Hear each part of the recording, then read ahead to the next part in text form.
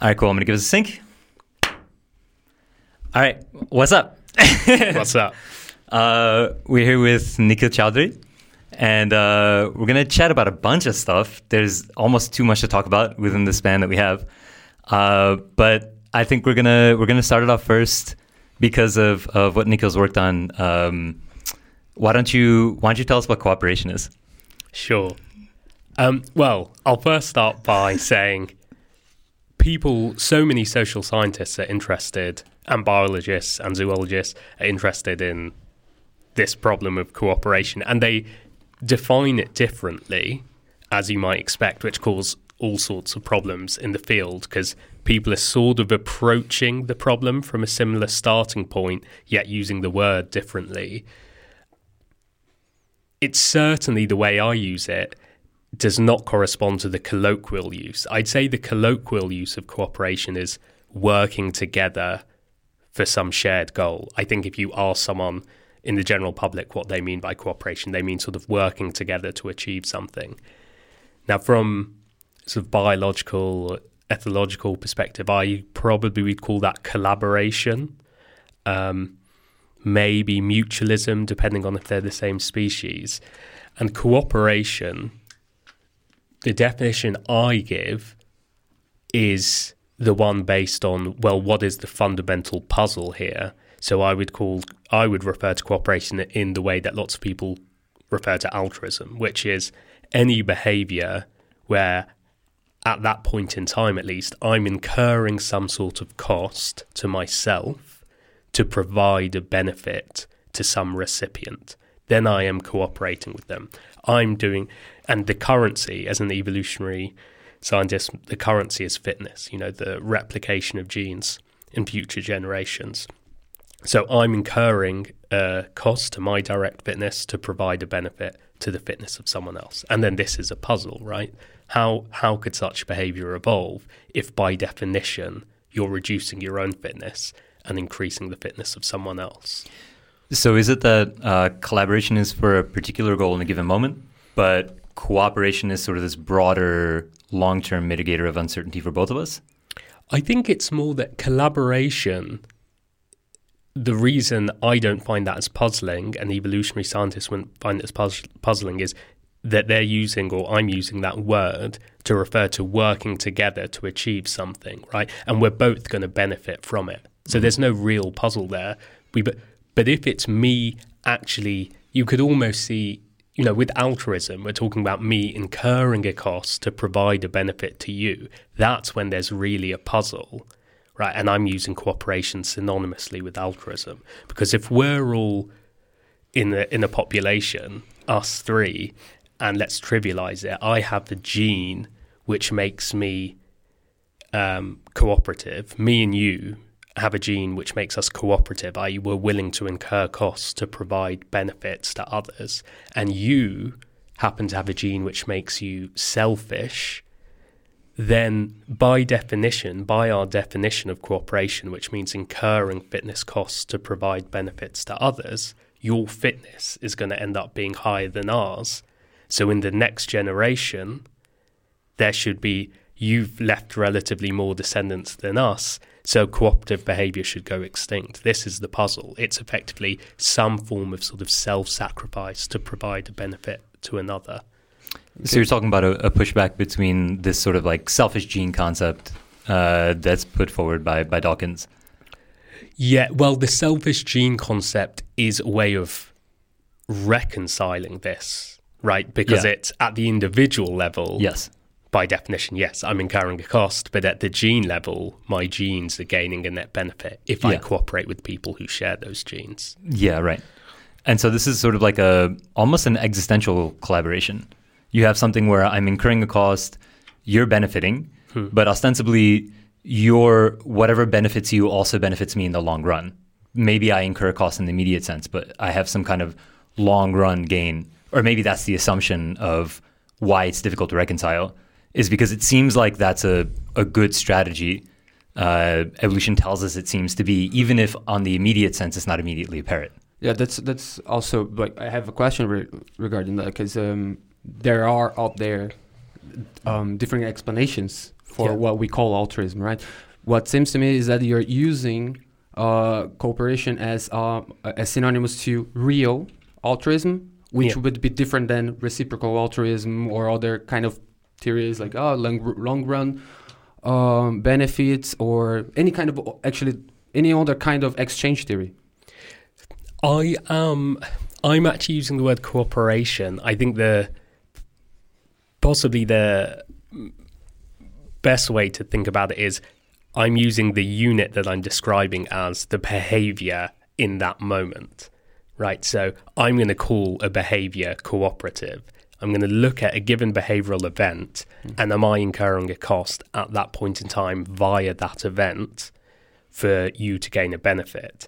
And that need not be true altruism, because reciprocal altruism, when I get that back, it's still satisfying my criteria. So that's one of the ways in which it's not true altruism, but it appears altruistic at that point in time. I see. We're almost saying, why is altruism not true altruism? But then you could say kin selection, which I'm sure you're familiar with, is true altruism. I see. It's like a global, local, temporal, in a temporal sense. So it can be resolved temporally. Yes. And that was sort of, I think, what you were hinting at, that in the long run. But even if it's never reciprocated, then you've got the selfish gene kin selection. I don't know if you're familiar with Hamilton's rule. Yep. Then it doesn't need to be resolved. It's not a long one resolution. It's simply, if you share my genes and I cooperate with you, if the net benefit to you discounted by the degree of genetic relatedness is greater than the cost to me, there's been a net benefit to my genes, even though there's been a cost to me as an individual. Mm-hmm. Regarding exchange theories, so in the same token, what do you think about something that is, I think I find a little bit more controversial, and because it is, I believe, group selection. So what are your thoughts about ideas out there of alarm calls in primates, and do you think there is selection on group level that would lead to behaviors that can be described at the specific moment of that behavior occurs as altruistic? So group selection, it's funny you mentioned alarm calls, because actually I think one of the first ways in which kin selection was validated was through alarm calls. One of the first ever studies was looking at ground squirrels and finding that actually when you look at when they do the alarm calls, it tends to be when their close relatives are around, and when other members of the group are around, they're less likely to do the alarm calls. But in general, group selection, I know there was this whole debate probably 5 to 10 years ago where there was a resurgence because of Sigmund Nowak. He had done all this complicated mathematics, and he was suggesting that group selection is a real phenomenon, and that actually kin selection has been overused as an explanation for understanding cooperation in the animal kingdom. And then there was this reply. This all happened in Nature, and there was this reply of, 100 different evolutionary scientists who all signed this paper saying kin selection is amazing, group selection is rubbish, or whatever. And I've never delved in the maths enough. I think group selection is just one of these things where theoretically, under the right conditions, genetic group selection can happen, but those conditions are unlikely to ever be met. So the problem with group selection, traditionally the problem is that as soon as you have a selfish individual in a group, the within-group competition will supersede the between-group competition, and the selfish individual within the group has a benefit. So then, altruism couldn't evolve via group selection. That's the problem. If you have any sort of migration or mutation which introduces variation within a group, then within-group competition will supersede between-group competition. For competition to happen, you need stable differences between units. So you can't have unless you have stable differences between groups, you couldn't have selection happening at the group level. And you can't have stable differences between groups because you have mutation or migration. Now, it's possible that if you had extremely large amounts of between-group competition, that actually, if that was really, really pronounced and there was not so much within-group variation, you could theoretically, like mathematically, have a scenario where between-group competition could supersede within-group competition. Mm-hmm. But I don't think that ever really happens with genetics because you've got migration and gene flow. But with culture, I'm sure you know, I do buy into cultural group selection because migration doesn't erode between group differences. When you enter another group, your genes don't change, but you can assimilate into the culture. And if you don't, you're going to get punished if you don't follow the social norms. So then you can have stable differences between groups. And then if you've got those, you can have selection at the group level for different cultural repertoires. And those groups which have cultures which promote patriotism, sacrifice for the good of the group, those are the groups which do well. And those cultural traits, I mean, if you look around within groups, it's always about doing for the good of the group, maybe having hostility towards other groups, patriotism, self-sacrifice. These are all cultural virtues that seem to have done very well for obvious reasons. Does that answer? Yeah, no, definitely. I think you could just come to my mind that what actually for culture Hichard and Boyd would actually said that these conditions, this very specific kind of conditions existed, and that's why you're so special to develop. And with culture, the reason it works, so again, just to recap, with genetics, for group selection to occur, you need between group competition to be really pronounced to supersede within group competition. And there was actually a really cool paper where they tried to quantify the level of variation and between group difference in pairs of populations, both at the gene level and the cultural level. So, of course, for the genetic data, that's obvious. You just get the genetics from two groups and calculate like an FST value, which is quantifying the amount of genetic difference. And then for culture, what they did was they looked at the World Value Survey, which is the survey where you ask all these sort of questions like, what do you think about abortion? So it was sort of about values, obviously, World Value Survey. And then they computed FST differences, so between group differences in culture. And what they showed basically is, you know, you've got so much more variation between groups in culture than you do in genes, that allows for the possibility of selection at the cultural level, because it's much more easy to supersede within group competition because there's much more variation in culture between groups than within groups. Whereas with genes, it's the opposite. The vast majority of genetic variation can be found within groups. And I suppose it's one of the important mechanisms for the adaptability of a species is that you have the ability to move between groups. As your group becomes devalued, the entire group doesn't go extinct. They can actually separate out, find different groups, assimilate in. And if there's a huge difference between groups genetically, then you're going to have either speciation, and one group might die off, one group might survive. They might both survive and eventually become genetically even more different. Sure. But, you know, with it's kind of made irrelevant when you come to humans because of how many of us there are, how we've sort of transcended this food chain where you can get this great degree of polarization between groups where the group differences are so large that it's very difficult to move between ideological groups. But it can be really easy to move into a new, say, genetic group if the cultural differences aren't too vast. Yes. Yeah, it's almost like we've created this phenomenon which might be novel, probably is, in the animal kingdom where our cultures can be so vastly different that even if you're ostracized from your group, you might look to the opposing group or you might look to an entirely new one. Or it might be that you find no groups to attach yourself to, and then you kind of go on this whole radical binge, which we see a lot, especially in today's, and maybe the group is something like a radical fringe that you find online because it's so niche. But it's a strange sort of phenomenon that ends up happening. Yeah, I think traditionally, there's a lot of stuff going on now and radical stuff, and everyone's also obsessed with finding their passion, etc. And these aren't bad things, but it's a consequence of the fact that of affluence, really. When your basic needs aren't being met, you really need to be in a group, and therefore you're willing to assimilate culturally.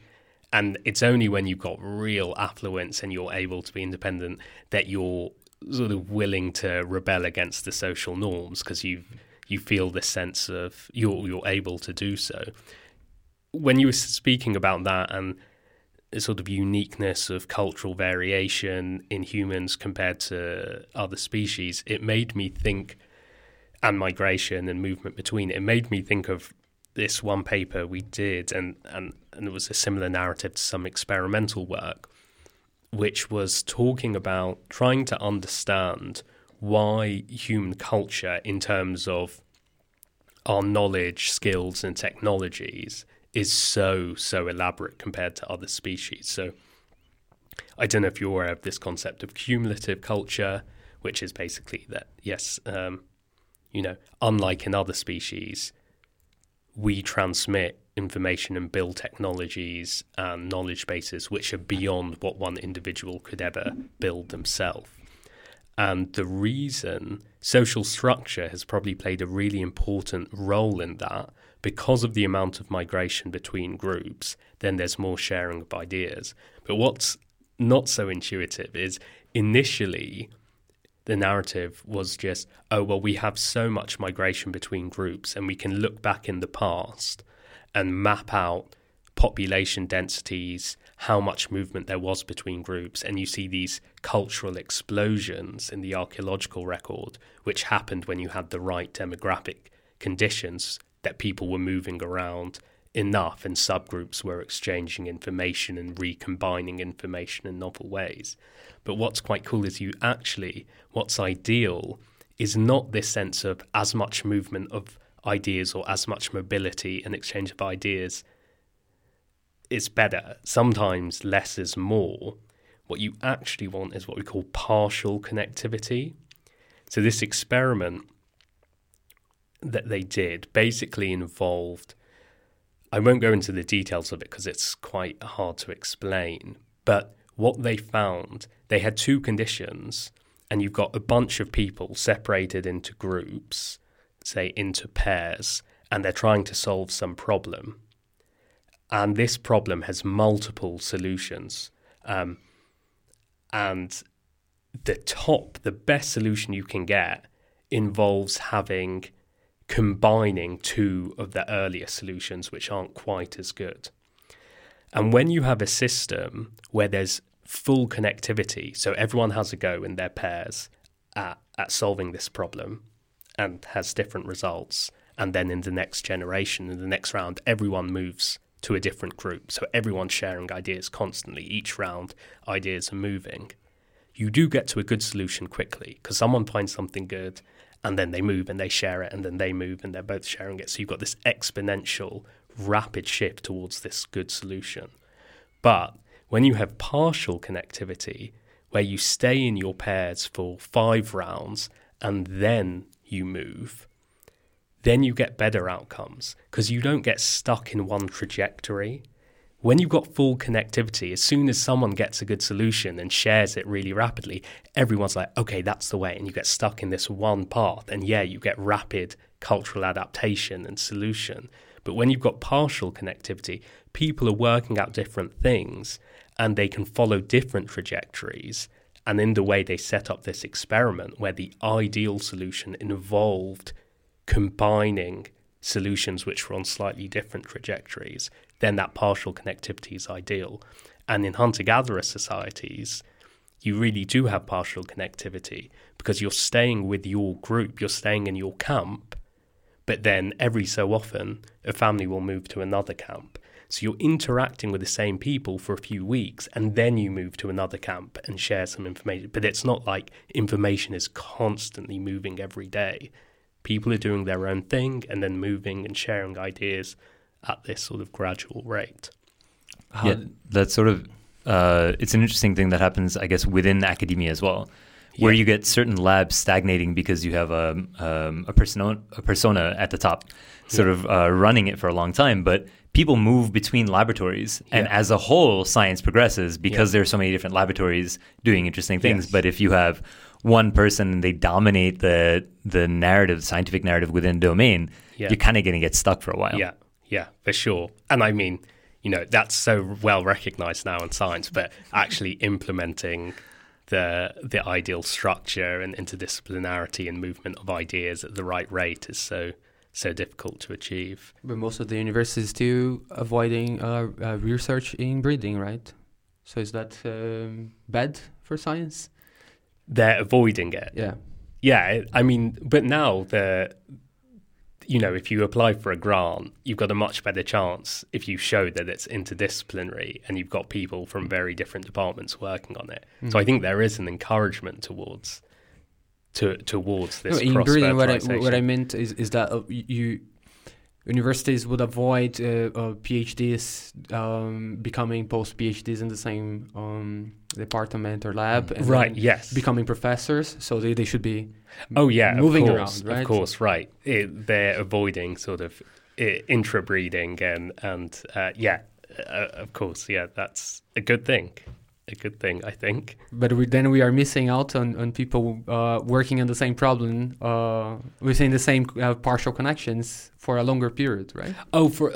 Well, I guess it depends what period is partial connectivity. I don't know what that optimal amount of spending time, but I think the reality is right now we're in a situation where there's too much isolation, so any of that mobility is good. But eventually you would get to a point where maybe there's too much. And what do you think of the migration of ideas within the environment of today's internet? So is this too much migration of ideas? Or it happens on a kind of the same scenario of partial connectivity at some degree, and to which degree? Yeah, I don't know. I mean, whenever I just think about the internet now, I just feel so disillusioned when thinking about the information space. I mean, I haven't been thinking about it with respect to, we've just got full connectivity and just in this mess of not even solving problems. And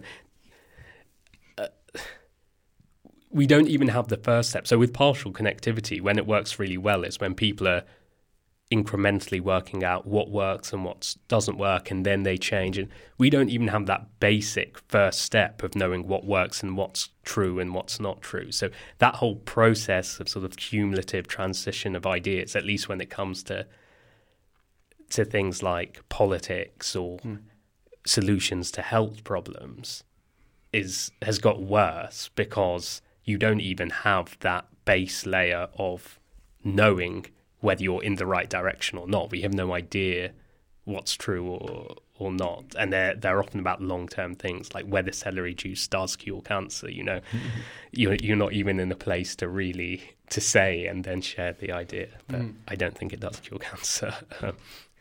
But yeah, I guess that gets to a really important point, which is that humans seem to be able to adapt to any type of context. And the internet is such a different type of context than we've ever seen before.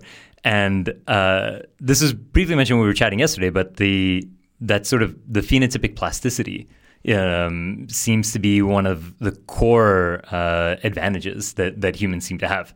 It seems to be our core evolutionary advantage. And it's a conversation that I end up getting into a lot these days with things like ChatGPT is, a lot of people like to think of art as this marker of humanity. What humans can do that other species cannot. But it seems like because GPT can so remarkably copy poetry from specific artists, images from particular artists, it seems like the core thing that you can tell, the core metric you can use to tell whether or not a human touched something is the ability, the degree of adaptability within a certain capacity. So GPT is good at doing the things GPT is good at, but human beings can rapidly adapt to any type of context. And it seems like the ability to adapt is much more human than the ability to make art. the ability to do science. It seems like that the ability to say, okay, what do I need to do to match the context? The ability to identify a question, act on the question, seems to be a fundamental human trait. And maybe this is sort of a social way of thinking about the type of plasticity that we talk about at the phenotypic level. Yeah. The emphasis people put on art, and this is, I've always found these sort of things a bit circular. It's sort of like, well, we value art as humans, and then we sort of say what makes us special as humans is that we value art. I mean, of course, the things that we're going to say is special about our species are going to be the things that we as a species value. I mean, I've always found that very strange. The adaptability and the cultural adaptability, though, is certainly that thing. That it's because you see phenotypic plasticity in loads of species, right? You get so many species which can have like epigenetic responses to local environmental variation. Now, because we've been colonized a much broader set of environments, there might be more plastic responses, but it's really the mechanism is that we've got the flexible responses through culture and through information, which I think is what you were getting at when you said culture and then phenotypic plasticity, because our phenotypic plasticity is often mediated by culture rather than like epigenetic processes. And I always say to my students when I'm introducing cultural evolution, we can do it now, I show them a heat map of this one taxa, and it's ants, because I really like ants, and they're all over the place, and you just see that ants are basically everywhere except the Arctic. And then I ask them, how many species of ants are you? And if you map it, if you look at the heat maps, there's some, human heat maps sort of similar. They're everywhere, and we're in the Arctic too, in terms of the terrestrial globe. But how many species do you think there are of ant? Have a guess. I would say something around 20,000. Amazing. The estimates are about 22,000. We haven't found them all, but there's some way of estimating. Okay. And then we colonized the same places as one species, and it's the phenotypic plasticity and rapid adaptation is so cultural. We are still one species. It's not so much biological plasticity as cultural plasticity. I can't actually remember the question we started with there. Yeah. No, I mean, that's quite phenomenal, because you get much less complex forms of biological life that are able to adapt to their environments really rapidly. But you have humans at the very far end of sort of biological complexity, especially something like the human nervous system. But then you have this the nervous system creating something abstract as sort of a system that it operates under, which is culture, that can then extend its capacity beyond just the genetic limits. Yes, that's it, right? Often when we're thinking about adaptability, and sometimes I think human behavioral ecologists, so within the evolutionary social scientists, human behavioral ecologists, the premise is an adaptationist stance, which means we basically assume there are no constraints on adaptability. And yes, we have culture, but there are still constraints, especially when you get a rapid change in environmental shift. It takes a while for culture to adapt as well. But I completely agree with what you're saying. With biological adaptation, you've got phylogenetic constraints. So if a species is exposed to some new environmental challenge, which is really novel, and if you look phylogenetically across all its relatively close relatives and their shared common ancestors, this problem hasn't been there. All of that genetic architecture that's been built up has not been designed to deal with this new problem. And as we mentioned yesterday, I can't remember what we were discussing, natural selection builds on what's already there. So phylogenetic constraints are a real phenomenon when it comes to biology, especially if you have a really new environmental problem, which you don't have the genetic architecture for already. But then with culture, the constraints are just not there. There is no real constraint. Yeah, especially with humans where our breeding time is so much longer than our like cultural breeding time. Yeah. Cultures can shift so fast based on what we need, but it takes a very long time to get a genetic shift. But a cultural shift, you could say, almost happens every generation. You have sub-generational cultural shifts. So with genes, the tradition you talk about vertical transmission, it's parents to offspring. Mm-hmm. And then with culture, you've got vertical transmission, but it can be bidirectional and it can be weighted. Maybe I learn more from my dad than mum. Then you've got oblique transition. I learn from the generation above, but it's my teachers, not just my parents. And then, of course, you've got horizontal transmission within generations. And as you say, so you can have within generation cultural change. And yes, that allows for rapid adaptation, but it also allows for maladaptation, right? Because vertical transmission, like with genes, if there's a genetic trait which reduces reproductive success, it reduces the chance of survival or reproduction, then via vertical transmission, by definition almost under the conditions I just gave, that genetic trait is going to reduce in frequency. That's what natural selection is. If you've got heritability, vertical heritability, and competition, and you've got something that reduces fitness, it's going to lower in frequency. If smoking was purely genetically determined, it would be extinct. But it can be, it's transmitted culturally and is often transmitted horizontally. So actually, whilst culture can change so quickly and isn't just transmitted vertically, that allows for much faster adaptability and change, but equally it allows for the persistence of maladaptive and even pathological behaviours too. Mm-hmm. So there are pros and cons of it when you're thinking we can respond really quickly, but we wouldn't be smoking if that was genetically determined. Yeah, and I suppose you have this interesting thing where the genes you inherit are the genes you inherit, but the culture you inherit you can deviate from massively, for better or for worse.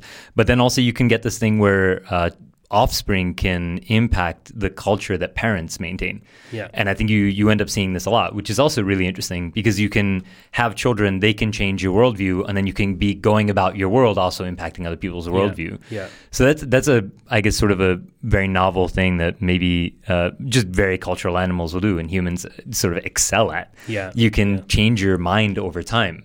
And yeah, sure, there's some degree of adaptability, I suppose, to your epigenetics through your lifetime. There's some kind of agent-centric phenotypic change, but the cultural variation is huge. Yeah. And it's funny you mentioned like the reverse and changing your parents' minds of something. I mean, that we're all experiencing such a change in the zeitgeist and the moral values, and maybe I'm just at that age now. Every generation there's the tension that happens with the new moral values that emerge, and suddenly all 20-year-olds think their parents are super backward and conservative, and all the parents think their child is just going through a phase, which they often are just going through a phase, or sometimes the cultural norms stick. But that's happening so profoundly now, and it's such a drastic shift. I've noticed seeing a lot of my colleagues who are older, seeing it's such a powerful shift that's going on in the zeitgeist and in culture, particularly around morality, seeing this interesting trend of having seen them have discussions with their kids, and they're almost subordinated by their kids, and they're sort of they're being deferent towards their children and saying, yeah, they're taking on their values, partly because we're also in a situation now where values are, the consequences of not adhering to certain people's values are really severe, and there's a culture of fear around this too. But it's interesting to see this happen, where you're seeing parents being subordinate to their children when it comes to their morality, because I don't know how much that's happened before. Yeah, that's a super interesting topic. I think I would deviate from that with what I had in mind, because we have been talking about phenotypic plasticity, and I think the culture is part of is a phenomenon of niche construction, right? So we are we do not only have this band of adaptability on our behavior that can go well, in a certain spectrum within the environment, but we are also shaping the environment around us, and that kind of constrain what we are bringing on our genes, or like the things that we have inherited genetically, but also gives our phenotypic plasticity some things to work with, right? Yeah. And I think niche construction is such an interesting way to look at how humans, the way that we build our society, and how that in turn change the way that we behave in general. And I see broadly culture as part of niche construction, but there are very interesting things that we do, right? In terms of shaping our environment, that it's nothing akin of ants building an ant mound or anything like that. Like, we are fundamentally changing ourselves biologically all the time. That's super crazy. I think it's an interesting thought, but it has so much potential of explaining some of the behaviors that we find puzzling. Yeah. Well, I mean, isn't that, even outside of culture, isn't that always going on? Just, I always say, when introducing sociality on one of my courses, I think usually the prime mover towards a species becoming social is predation. So the sociality is the response to this selection pressure. And then as soon as you've got sociality, that becomes one of the most fundamental selection pressures of all, because then you've got within group competition and all these different social adaptations are happening rapidly. I've always found niche construction, I don't know the idea very well. I mean, I know I should, because it's a really famous idea. I was speaking with my friend the other day, and we were talking about a book that should be written about certain words which are used, and sometimes no one really knows what they mean, or people are using them in very different ways. Cooperation was one of them. Niche was one of them. She's got a paper coming out on something to do with niches, and then even though she's now an expert in it, she keeps asking me, what is a niche? And I'm like, I don't really know. And I think people are using that word in quite different ways. Fitness was one as well. Sometimes when I talk to geneticists, I thought fitness was a really basic concept, but we're seemingly on different wavelengths about that. But so niche construction theory, I mean, are you basically, when you're talking about culture, you're just saying that we're using our culture in a way that ends up having profound effects on the selection pressures we're exposed to. Yeah, for sure. And it's really with this like gene culture coevolution, it's such a cool thing. And I think you're so right. It's so important. And when we try and think of really well-established examples of this, which have been quantified, where we can really show the evidence for it, it's always the same thing, lactase persistence. Yeah. It's always, if you look at genes which allow for lactase persistence, it maps onto the cultural trait of how long a population has been dairying for or whatever. And it would just be really lovely to have some more well-studied quantitative examples of gene culture coevolution, which are really well-established and clear. Here's the evidence. Because obviously, like you say, it's huge. It's such an important force. I've got one of the master's students in my department right now is looking at alcohol metabolism in some East Asian populations because they metabolize alcohol differently, and whether you can predict this based on and the genes related to it, whether you can trace them back to the onset of rice farmers starting to make their own alcohol, and that will make for a really nice gene culture coevolution example if it works out well. Mm-hmm. So one of the I work with identity a lot, just how identity emerges, what its function might be. And I think I deal with how identity might just be a means of building a socio-ecological niche to sort of fit in to serve that role of within group competition. So increasing your fitness, another term, increasing your fitness within your group is building out an identity that is somehow distinct. There is something that I provide to the group. And once that's threatened, then my position within the group is threatened. That can increase my anxiety about belonging. This threat of ostracism is sort of ever present. And so the the desire to project something into the social world is what I try to maintain that concept in my mind, but also in the minds of others. So I'm sort of managing my reputation. So this socio-ecological niche is, not just how I navigate my social environment, but what my social environment is nested in. So maybe what I can provide to the group from outside of the group. What do you think about that? Well, it was funny when you first started saying that, and before you said about being distinct, I immediately was thinking, identity, it's about feeling merged with the group and being at one with the group. And then you said distinct, and it's sort of happening on two levels, right? I think with any group, you need to feel like you're part of a group, i.e. you're all the same, that at this level of analysis, you're all the same and you truly do belong. And equally, to feel that, to some degree, you need to feel valued in the group, for which you need to be distinct from other people in the group and offer something different. And there's this, it's sort of simultaneously you want to be the same, but different at this lower level.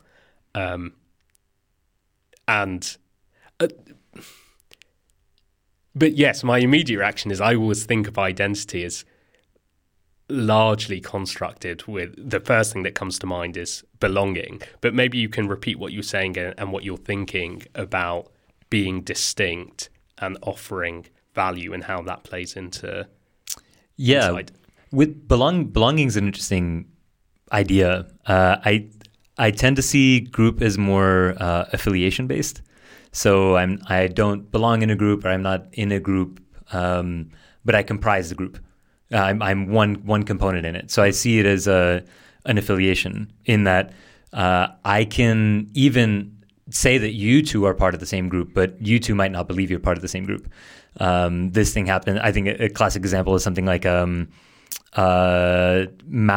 and Marxists, Maoists and Leninists, who maybe from the outside people might be like, oh, these are part of the same group. They're both fundamentally communists or something. But they might, if they see each other on the street, they might try to kill each other. You get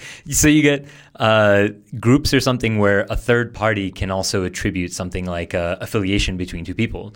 But it really depends on whether those two people feel as though they're affiliated. Yeah. In the same sense, you two can form a group and I can think that I'm part of it, but you two might not think that I'm part of it. So there's this sort of interesting thing where, I might want to belong, but I don't think that I ever want to belong to a particular group. I just want to belong to groups. And then whatever groups sort of fit the rest of that niche, that socio-niche that I've built, are the groups that I'm going to try to affiliate with. So if I get ostracized from one group, I'm not going to join typically not the radically different group. I might join some kind of adjacent group that still fits in with the rest of my identity. So I don't have to change all of my groups and map myself onto a different person. Yeah. But there's a sort of sets of groups that I feel are not incongruent with one another. And so I affiliate with those. And my affiliation might change based on what the needs of myself, my maintenance of my group affiliations might change. So my affiliation with one group might necessitate that I distance myself from another group, or might necessitate that I also affiliate with an adjacent group. Yeah, when you were saying that, two things that came to my mind. One was this, I totally agree that goes on, but this is, again, a relatively novel phenomenon of even having choice over group membership, especially if you're living in a small community. Yes, there's often structuring within the community, but it's sort of like this is your group, and you don't have the same level of control over who you're affiliating with. Of course, in large-scale societies like us and they're market integrated, then you've really got these options and you've got lots of groups emerging. But I was also thinking, actually, often leaving a group, either because you've been ostracized or so you've either been pushed out of the group and rejected, or you voluntarily want to leave the group for whatever reason. I think that can often come with actually not going for an adjacent type of group. Like I think about a lot of people who grow up and as part of a religious group, which then they reject, and you get this really extreme, like they go for the hardest core atheists. Like I even remember when I first really started questioning, I was brought up a Hindu, although not particularly, my parents aren't super religious or anything, but when I first started questioning it, as I started to be like, oh, it's not really for me, which actually maybe it's changed a bit now, then it's just this rebellion to the one group I really want to be part of and matters to me is to go as far away as possible from the group I was in. But certainly in other contexts, particularly in some contexts where you're more pushed out of the group rather than voluntarily leaving it, then, yeah, you maybe try and find the next best thing. Yeah, I think it really depends on how long that discontentment festers. Yeah. Where you get also some people with political opinions doing drastic shifts. And I think it really depends on how many beliefs you sort of start maintaining that become incongruent with that group.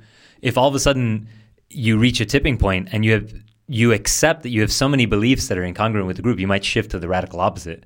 But if it's there's also ways in which you can kind of get a gradual change, a gradual drift away from a religion or towards a religion, and vice versa with any political affiliation. For sure. But yeah, there's an interesting sort of thing because you study hunters and gatherers societies. Do you think there's a difference in the type of identities we maintain in this sort of fully integrated globalist sort of society versus the ones in hunter-gatherer? I mean, we maintain so much. I mean, every time I walk down the street, I've curated myself, my physical appearance to such a high degree, and I've curated my social opinions to such a high degree. Is there to me that there must be some kind of drastic difference between the complexity of the identities, right? I think it might be actually what we started with, which is the degree to which identity does happen, what level it does happen at. Now, of course, it's happening at these different levels, but what you're describing, and I think what goes on a lot more in our society, yes, we want to feel like part of some larger group, and that feeds into our own identity too. But identity can be this very individual thing about me and how I specifically as an individual fit in to different groups that may exist, but it's about my place in them. And I think the concept of separateness can be quite different in other cultures, where identity really is about you all being part of this same thing. And when you think about ritual, which it doesn't matter whether you're looking at football fans, fraternities, religious rituals, songs in hunter-gatherer societies, I mean, what they tend, the unique ingredients which seem to turn up time and time again is synchrony, right? Movement in synchrony or chanting in synchrony. And the physiological effects of that are now well established. You know, cortisol levels reduce, oxytocin levels go up, merging of the self and other starts to happen.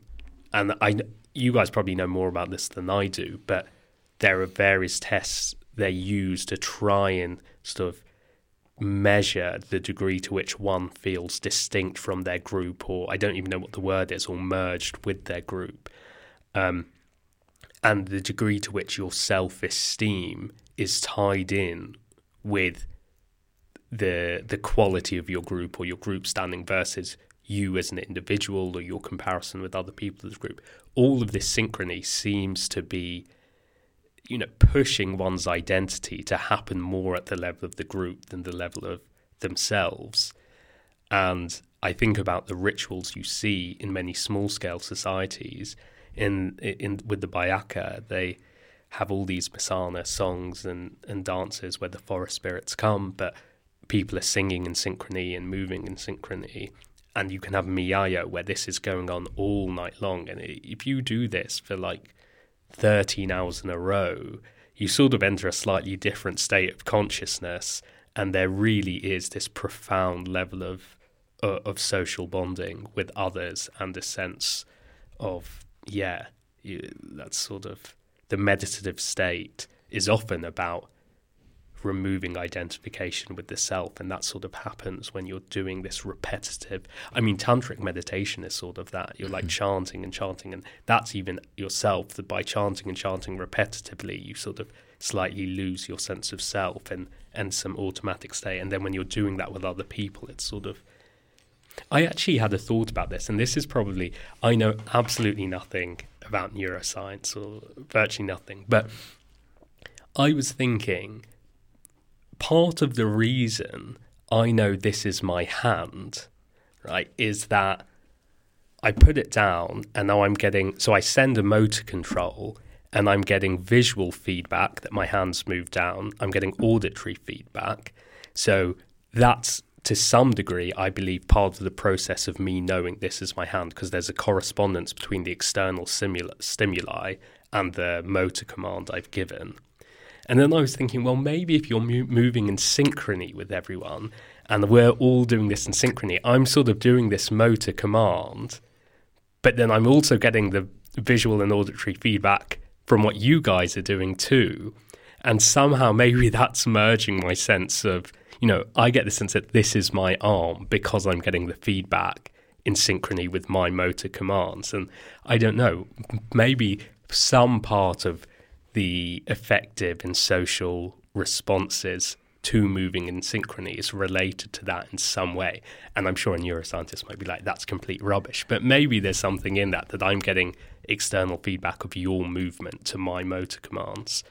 I've got two things for you. One is anecdotal. The other one is scientific. Okay, sure. First, the thing you were talking about with the measure of the individual as being part of a group is prototypicality. Okay. So that's actually the measure used to say, okay, how much do I feel I'm part of the group, and how much does the group feel I'm actually part of them? And that's a measure that's used, and then things like stress levels and anxiety levels are measured against one's prototypicality.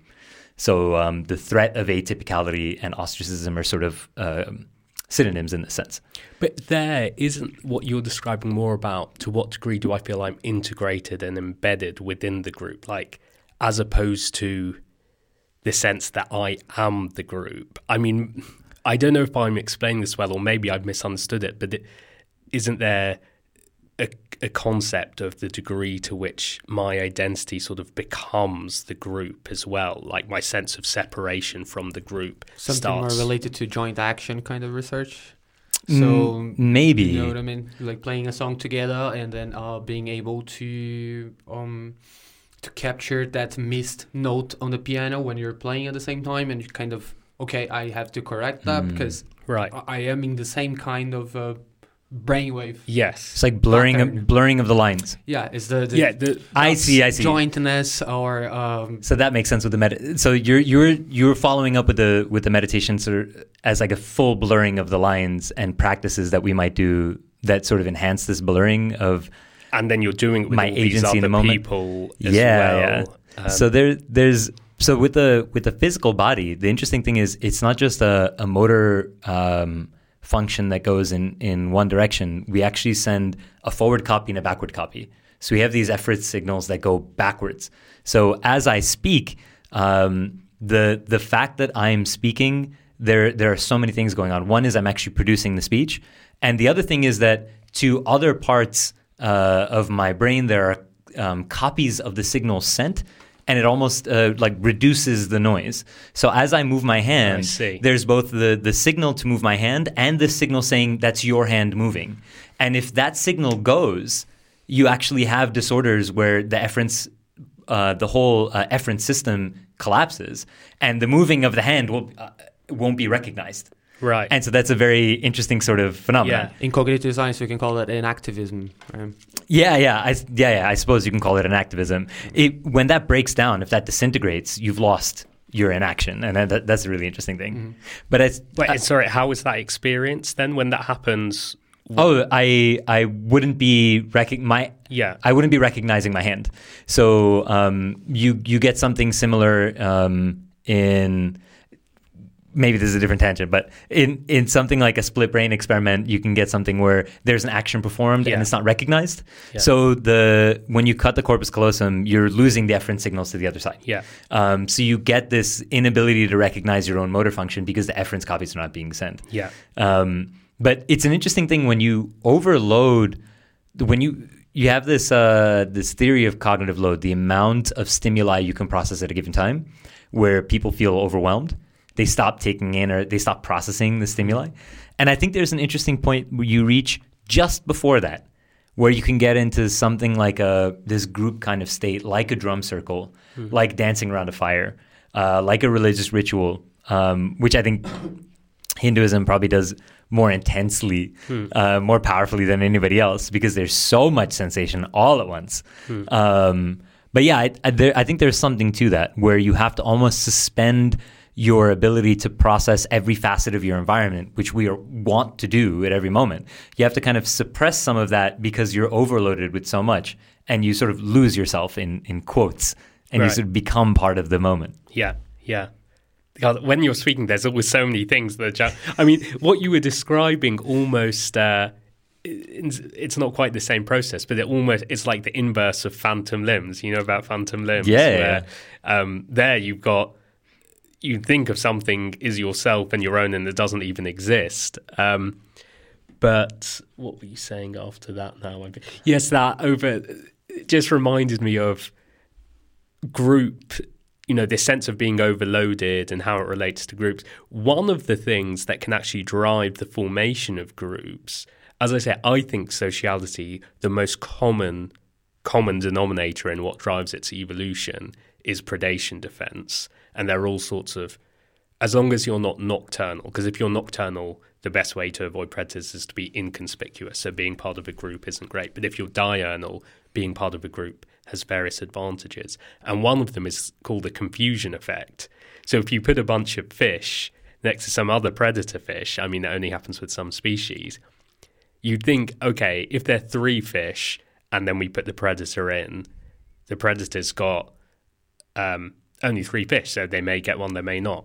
You put in 15 fish and you're like, okay, now the predator's probably going to get one. There's so many of the fish available. But what happens is all the fish have this adaptation where they all just dart in different directions. There's this cognitive overload. The predator just can't function. And the more and more fish you put in and the more and more prey there are available, the less able the predator is to actually be successful in getting prey. So these large groups where they have this sort of shared adaptation of just darting around in different directions get this benefit, because there you've got sociality and doing everything in a non-synchronous way, having a benefit of predation defense. Yeah, especially if they're reflective and they have all these other mechanisms. I suppose zebras having stripes. You have all these different mechanisms to overload and confuse. Reduce the contrast. Between individuals, and then all of a sudden you get this swath. But you don't really need any form of complex sociality if that's basically just a group movement. Avoiding predation, right? So it's nothing complex in terms of sociality. Just being together. I tend to try and distinguish between a society and an aggregation, and that can just be an aggregation. Okay. And one of the main reasons Hamilton's thing was the selfish herd, right? You don't need to have any coordination or anything. Simply by virtue of being around other individuals, you're less likely to be the one who the predator takes. Because I was thinking, another thing that actually is beneficial of being around others, of other conspecifics, and actually can drive to complex sociality is information. So if you are around other conspecifics, you are surrounded by other individuals that can provide you with information that leads you to survive better, right? Where there is food, where to run, I don't know, many different things, right, regarding information. And at the other, you can easily make the argument of stepping up on this information, right? Starting to use information together, for example, and you're talking about togetherness or the sense of togetherness. It just, I don't know why it reminded me of Hutchings' Cognition in the Wild. You have to tell me. Okay, so it's a cognitive ethnography of how people would work together to, I don't have the word now, really large boat, like a boat that is really large. So they are navigating together. They are in this cockpit of a boat, and they have many different controls, and they all have a little bit of information of what is going on, where they are, what they have to do, and the information is just flowing between them as if it was just one brain kind of navigating this really large boat together. So you can come from just like, okay, I have a bunch of conspecific around me. I'm seeing how that guy is getting food. Therefore, I can use the same technique to get food as well, to the point that, okay, let's put those brain together and let's use a very complex way to language to transfer information between us to make something that is really complex to do. Yeah. Right. Although it's interesting that social learning and transmission of information is actually restricted. It happens a lot in the animal kingdom, but it'd still be a majority of social species where social learning doesn't happen. Mm-hmm. So either it's really cognitively costly, and as such it doesn't always evolve, or the benefit it provides for lots of these species isn't actually that large. Mm-hmm. So it really, I guess, depends on what selections pressures they're having, whether that investment's actually worth it. I think actually one of the best hypotheses now for variation in primate brain size is based on social learning, right? Initially it was how complex is their foraging niche, then it was like how complex are their social groups, but then it's like, well, orangutans don't necessarily have that much of a complex social group, they've still got big brains, and then it's more now thought to be about social learning, and that there is this big investment in growing a larger brain because being able to socially learn isn't actually that cheap. But when you can, the benefits are very, very large. Yeah, makes sense. Yeah. You want to take a hook on the topic? If you have anything else to say, otherwise I would like to speak a bit about isolation. No, go ahead. Because it's something that you touched upon yesterday, and I think is sort of an interesting application of the work that I also find really interesting. Sort of both the social pressures that drive individuals towards isolation, what we find when we see extremist ideation or extreme behaviors, how it seems like social pressures end up driving people towards individualism, but then also how we've built cultures of individualism, which sort of say, well, you ought to rely on yourself, and almost the fetishization of doing things on your own, and how that tends to be quite harmful for individuals. So if you could elaborate a bit on that. Yeah, I think it is harmful. Someone asked a question very related to this yesterday about, because that does seem to be something really propagating, and I don't know, again, there's so much echo chambers. I don't know how much other people are exposed to it, but it seems to be that I'm exposed to it so much that I imagine this is something really growing exponentially, this obsession with self-reliance. And of course there's value in that, but I do feel a bit of a sense of you really commit to that if you want. And I think there's truth in the Eastern philosophies about being detached and cultivate it. You can't control your external world. So if you really cultivate inner equanimity and contentment, then great, that works. It's so, and actually I think often what spirituality or the Eastern traditions or whatever we want to call them, what they really are is saying, well, a lot about our nature makes us unhappy. So if you want to be content, you need to just learn to completely overcome what is natural to you. And when you think about what it really is, that being a devout monk or sadhu is, it's largely about completely rescinding these natural drives or what's natural to the bonds you forge or whatever. Now, in our culture, this emphasis on self-reliance I don't know. I've always just, I mean, I haven't thought about it intellectually too much beyond, firstly, the people who I hear it from and the narrative, the way it's discussed. I always find it a bit self-indulgent and almost selfish. I was saying to Angarika yesterday that I've got a friend whose younger sister seems to always just do what she wants. And she's very much like, you know, I don't need to rely on other people. I'll do what I want. And the way her sister, her elder sister, spoke about her as if this was some virtuous thing, like, oh, good for her. She just does what she wants. She doesn't rely on anyone.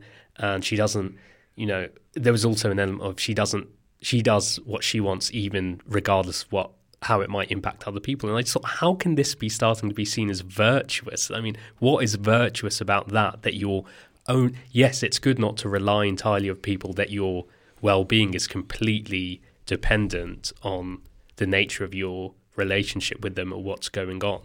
You never want your contentment to be overly dependent on something out of your control. But it's just been pulled to such an extreme now that people are actually praising someone for just going for what they want, regardless of how it affects other people. I mean, that's just selfish, right? Like, yeah, I feel like it's there's I find like a lot of selfishness also about the sort of the Sedu and the monk lifestyle. There's something really masturbatory about it. And I feel like the core truth underlying the Eastern religion, which I've found that a lot of people missed, was just get over yourself. Yeah.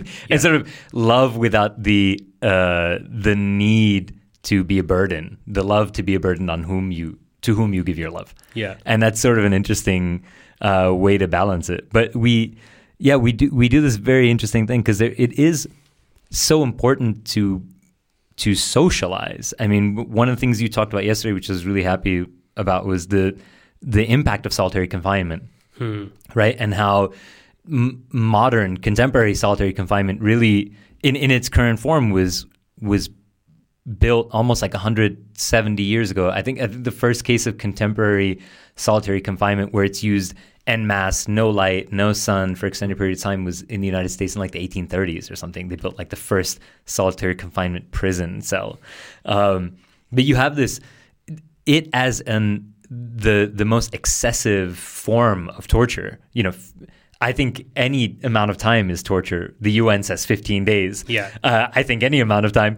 But yeah, it's interesting how when you spend so much time alone, you really start to unravel, in a sense, that the way that we've built ourselves, how we socialize, but probably even regardless of socialization, the ability to communicate with others is such an important aspect to our ability to function in our environments. Yeah.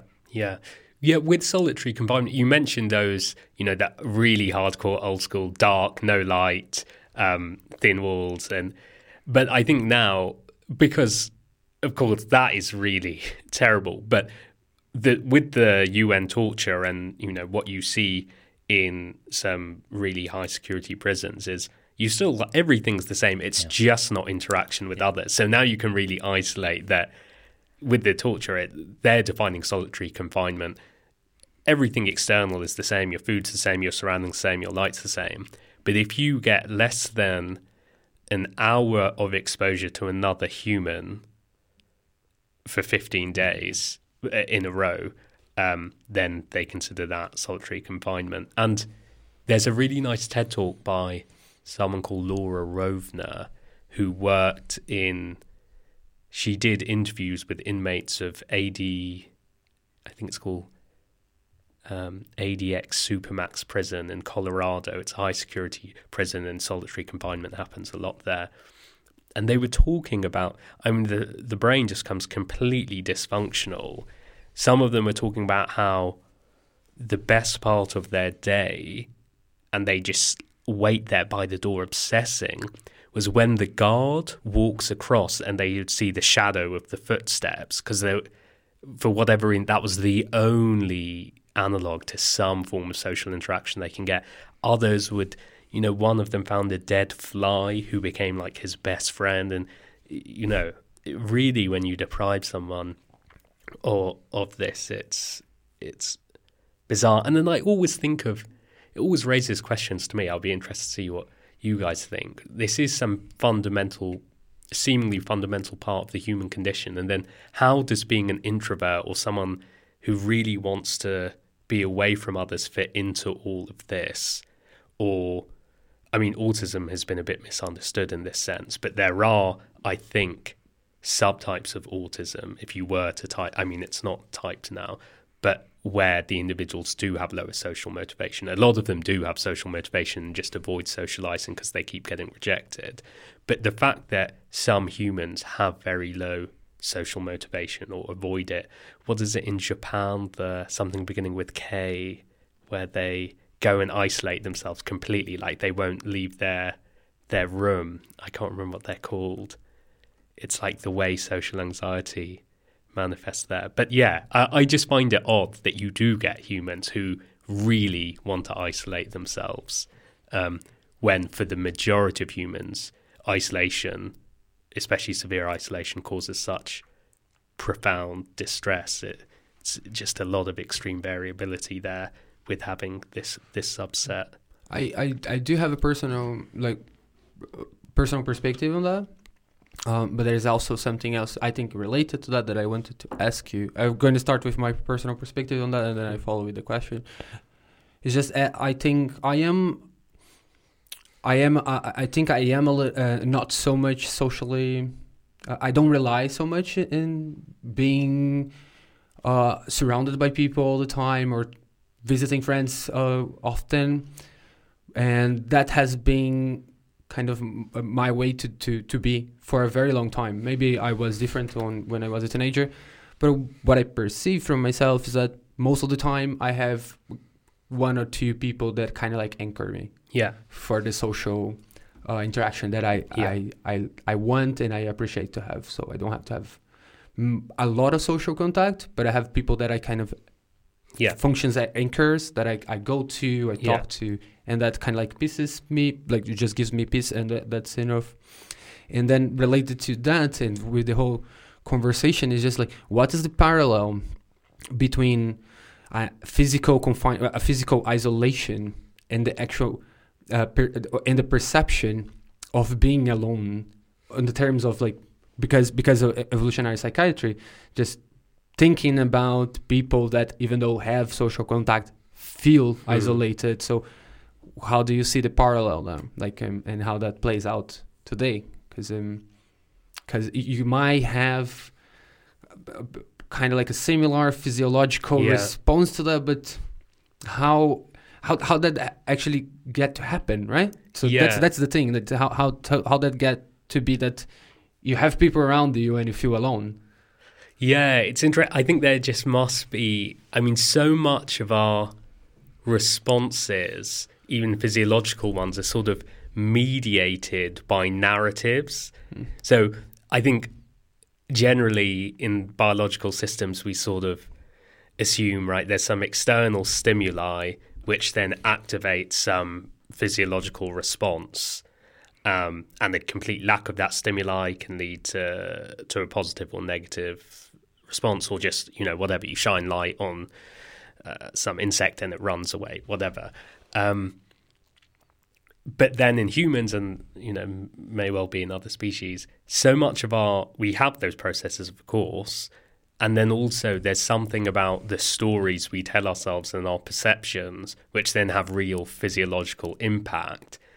It's sort of maybe related to and probably cognitive scientists shouldn't use this word loosely, but like metacognition, our sort of higher level reflection on our life situation or an interaction or whatever. And then that, effectively our beliefs and our stories induce physiological changes and psychological changes. And that is a really interesting phenomenon, that you're sort of transcending this external to internal change, from internal to internal change, right? You've also got internal beliefs affecting internal. But at the sociological level, how that say?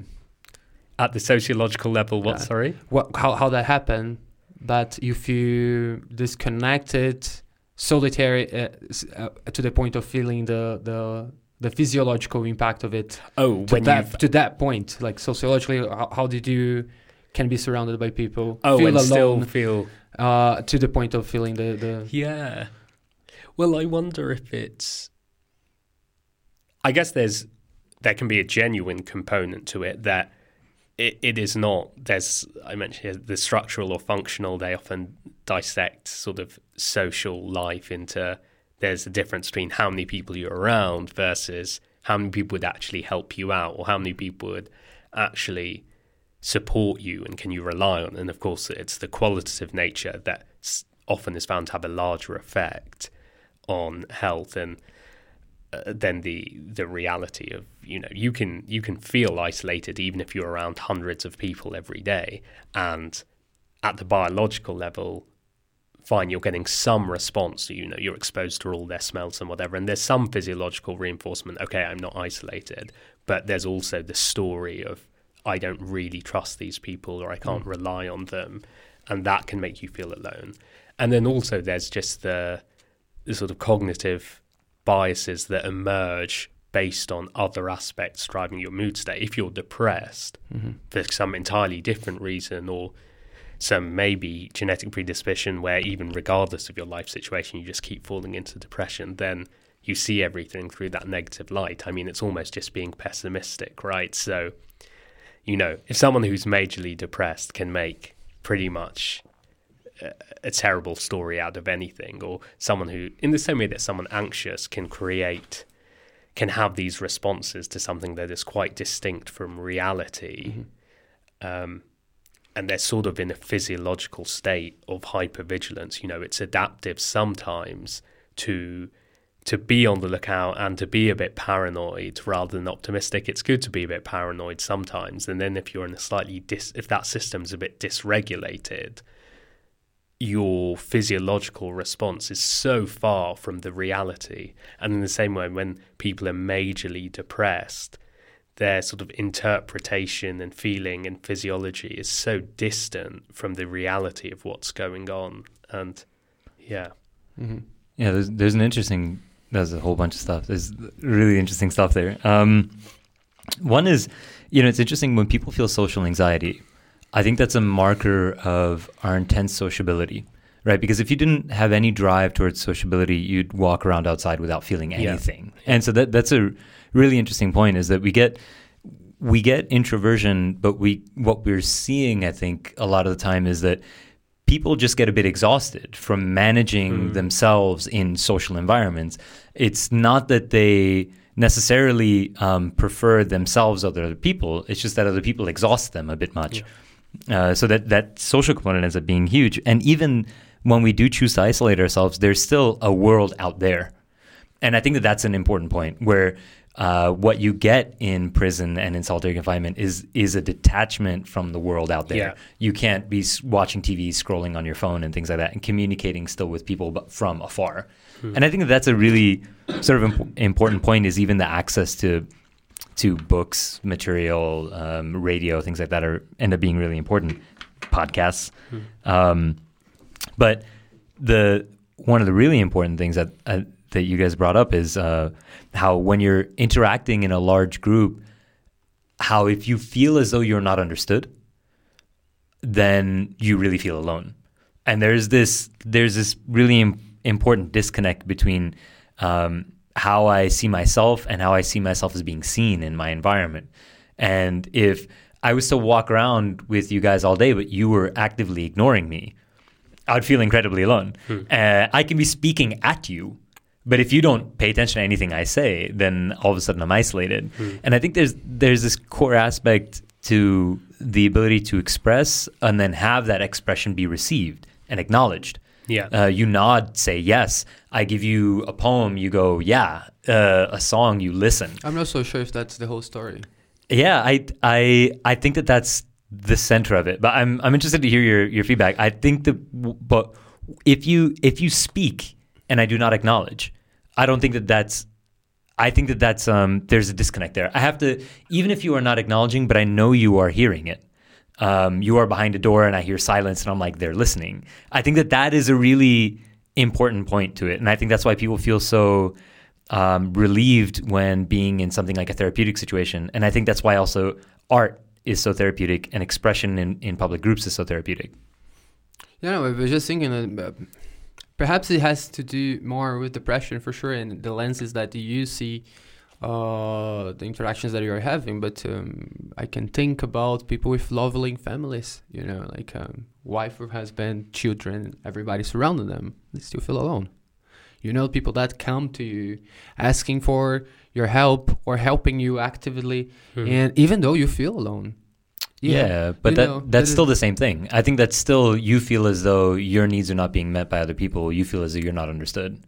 I think the loneliness is not sort of purely, I don't think that it's some abstract function that exists on its own.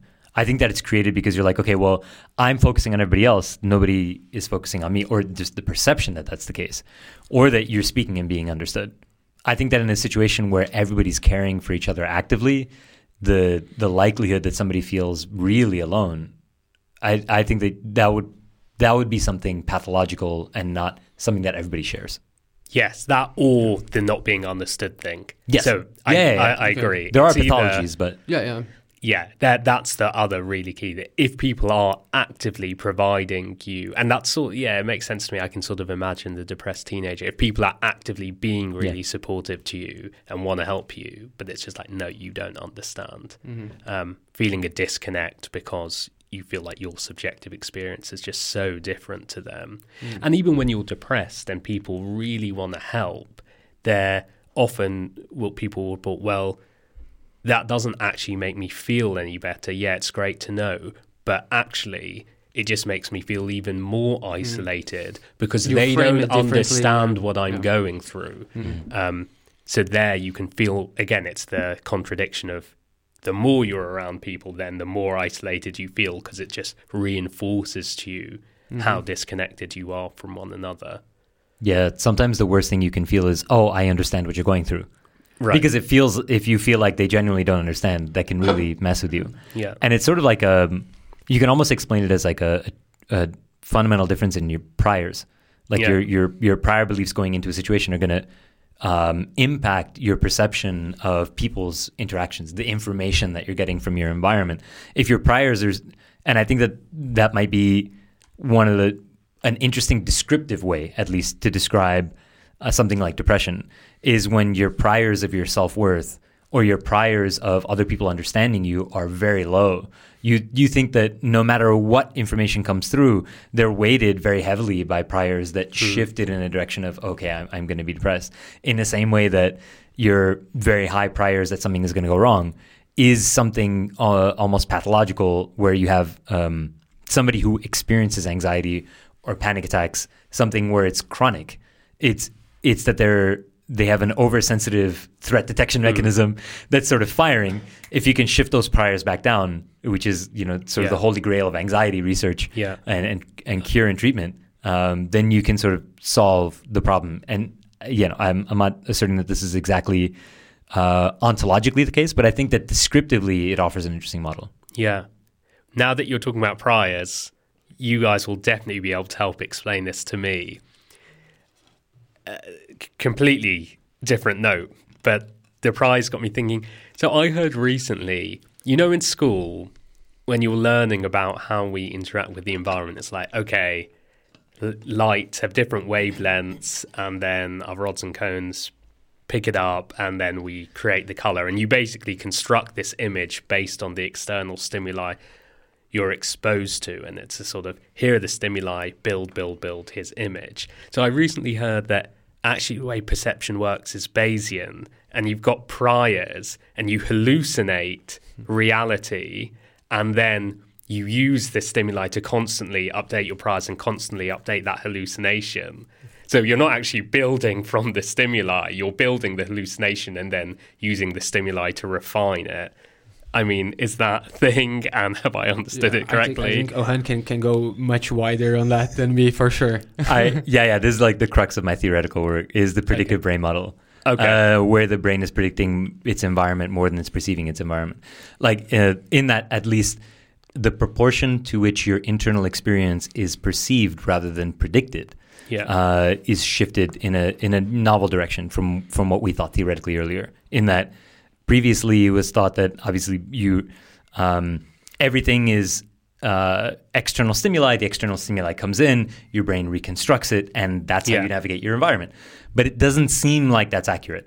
And there's a growing trend. I'd say it's probably one of the larger camps, if not the largest camp at this point, in perception research in cognitive psychology. Something called psychophysics, which I think is a really shitty name that sounds like it's pseudoscience, but it's literally the physics of psychology. Okay. But this is looking at how the environment is reconstructed, and it seems like prediction is the best way to count both from the energy budget that the brain actually uses, so how to metabolically account for it, but then also how to account for it from an informational perspective, in that there's so much information that processing all of it, reconstructing it is way more intensive than actually just predicting a state every time you move and then having that state be adjusted by the internal stimuli. That's how you get something like errors of expectation, illusions, visual illusions. How you get, say, hallucinations on something like psychedelics. There is something like an anticipation.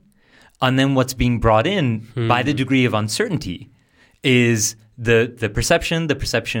The information coming in is tainted by the amount of uncertainty in the situation. If I'm in a rush, if I'm running for the bus, I might not see as much around me.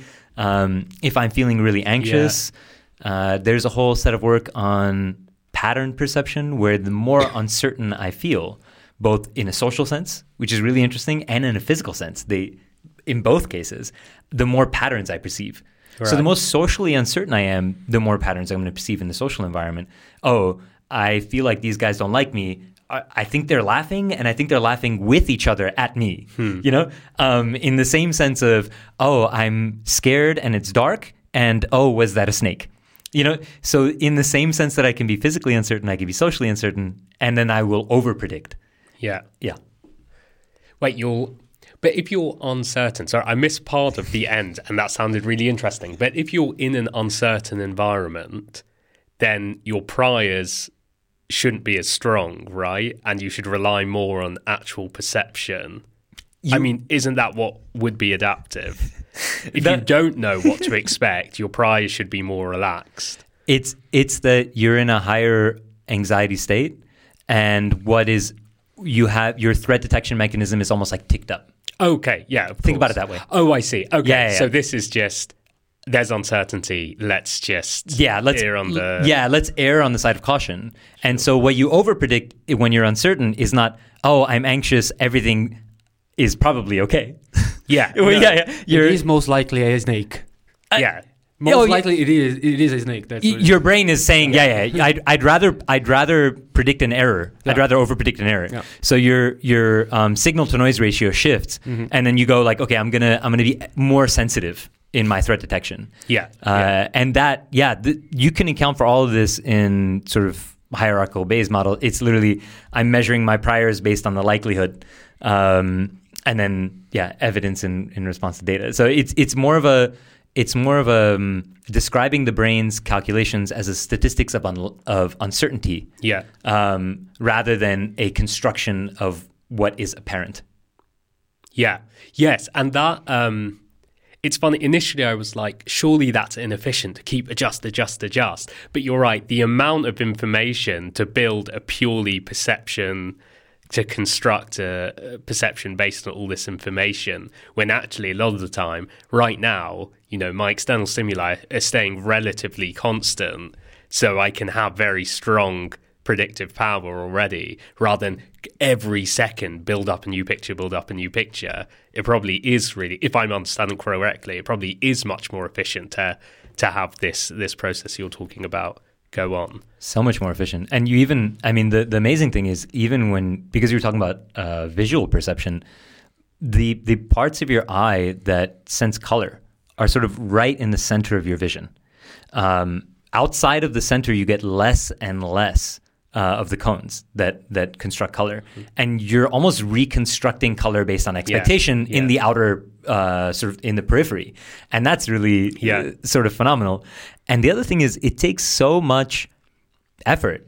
It takes so much energy to actually be aware of something, and that's a really difficult term. It's very hazy, but the ability to, I'd say, maintain and manipulate a symbol, like actively maintain and manipulate the symbol in your environment or information in your environment. Right. I'd say roughly that's a good way to think about awareness. But what do you mean by manipulate information in your environment? Like maintain the information and then actually use the information. Okay. That's what I mean by manipulate. Like manipulate it internally, so generate information from the information itself. Okay, sure. So as I'm aware of something, I'm taking in information, and then I can generate new information off of whatever I'm aware of. Yeah. I can, whether it's a thought or a thing in my environment. Sure. And that's obviously the most intensive, like calorically demanding aspect of what your brain does. Right. Is the you-ness. You know, and it's interesting how in moments when there's an immediate threat, that part is almost like bypassed. And people are like, I don't even remember what happened. Yeah, yes. I just did this thing. Yeah. I was falling down the stairs and I did a move. Yeah. I was going to crash and I steered away, you know? Rage, blackout, like... Yeah. And that blackout is almost like the you as a system being like, oh, that awareness is kind of pesky. Let's get it out of the way. It's going to fuck things up. Like it always does. Let's just do the thing and then we'll turn him back on later. Yeah. Yeah. Yeah, I totally agree. And I've always thought about this, that this is what's going on. There's like a really intense situation. Everyone's like, oh, forget that. We don't need to bother with that right now. Let's just deal with what we've got to deal with. Although, interestingly, you get a similar self-report with creativity as well, right? People, you know, I've got a friend who's a composer and I'll be like, oh, wow, like that. And whenever he's been describing it, he's like, yeah, I didn't do that. Like, I don't remember what happened. Like, I didn't do that. And obviously that is when he's most relaxed. So it's in contrast, but the self-report sounds very similar to clearly a lot of very directed, appropriate action was taken and there's no memory of it.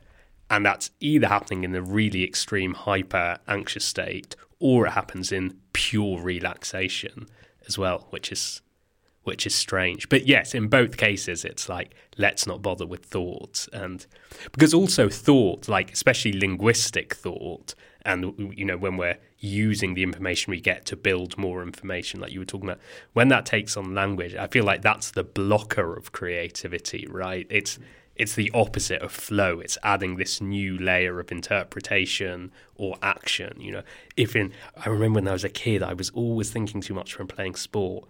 And I remember once playing cricket, and I got really good at cricket that season. And then I just started thinking, like, how do I bowl? And then I just couldn't do it. I just kept bowling wides, and then I just never could play cricket again because every time I tried to bowl, it was in my head.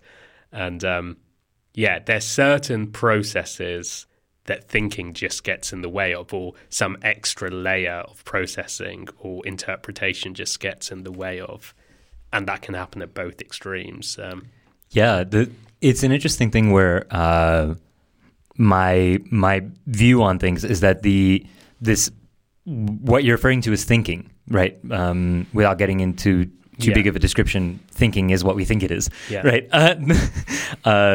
Be super lazy about it, but I feel like that inhibition is the core part of that. Yes. Yeah. Right. In that you carve a space between instinct and action in a very loose sense, very messy terms, but in terms of what you do without thinking about it, you wedge space in between. You're like, okay, I'm going to inhibit some things.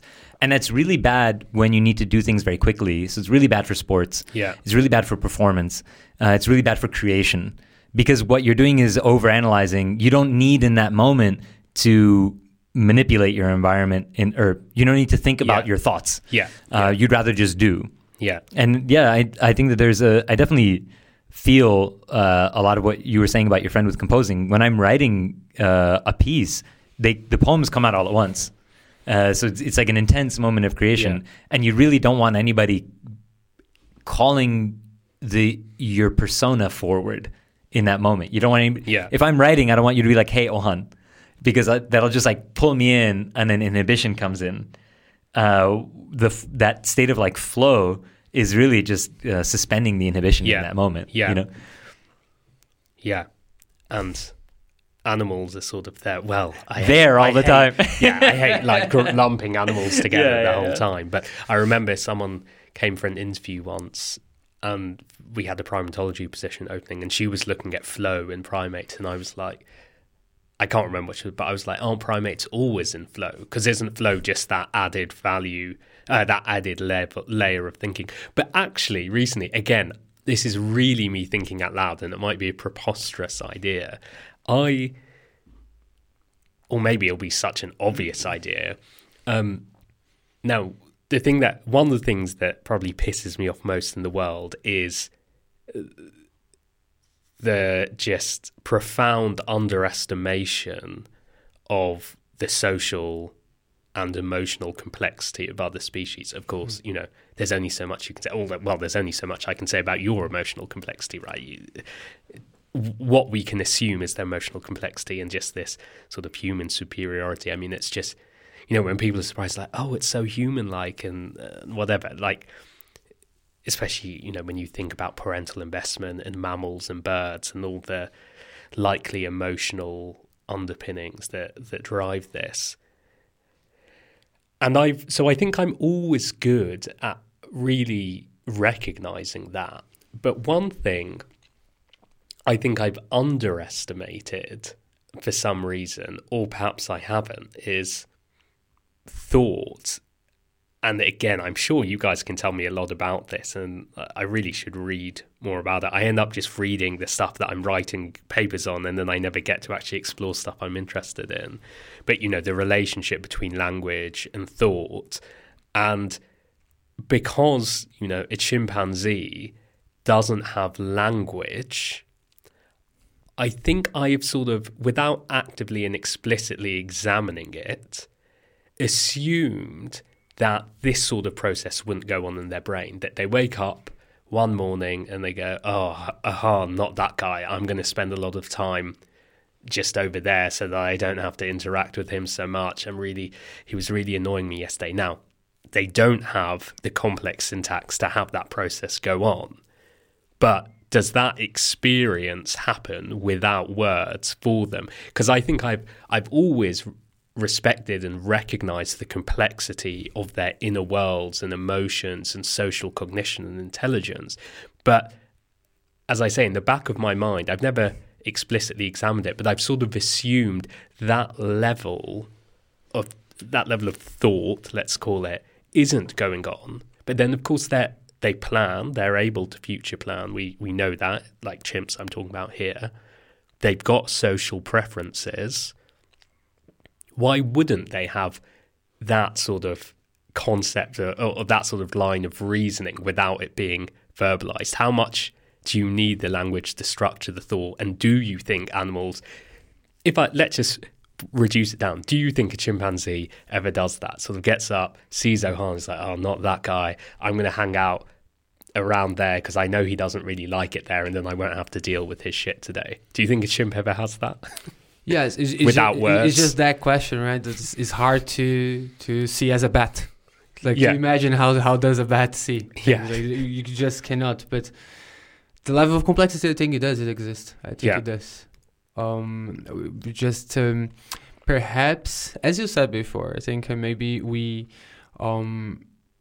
like to value a little bit more the way that the humans think. So we have all of these words to define the thing. So it looks for us complex because we complexify it. So it looks like something that's appealing to us in terms of complexity. But that's just it. The rest of what the animals are doing are, for me, quite equivalent to that. So I don't know, just like Agustin Fuentes on his book saying that there was, I think, a chimp or a bonobo that was ostracized by the group, and then suddenly when he's taking notes on the field, it's just like this chimp, I think it's a chimp, that has been ostracized by the group, just leaned on him, like suddenly, because she was like so lonely, like, you know, like, and then we use the words, right? Lonely. I don't know if you should use the word, but what the primate's feeling over there, right? Or I have no doubt they feel lonely and they think, oh, I want a hug, right? Yeah, or kinda they, like I they wanna feel hug. lonely and you see this when they're upset, they'll hug. They know that that resolves the problem and have that instinctive.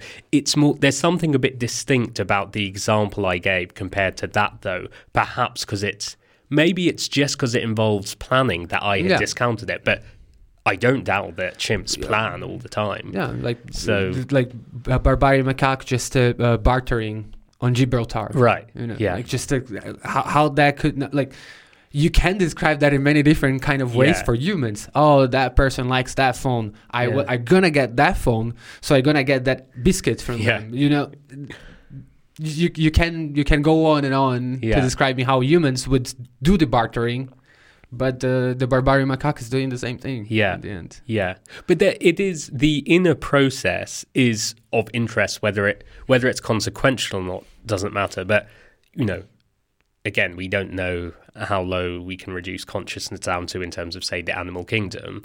But if the Barbary macaque, if an ant is a robot and you know it feels the wind and has some there's wind and it has some automatic response like a robot to move away, versus it has a sensation of the wind and then moves. So consequentially it's the same. But I am interested to know what that inner process is. Was it just some physiological reaction? Now, of course, we don't know that. But I guess what I'm saying is with the Barbary macaque, I know it's impossible for me to understand what that inner process is. Yeah, I don't even know where I'm going with this. I'm sort of asking an impossible question. You know the work of Thomas Nagel?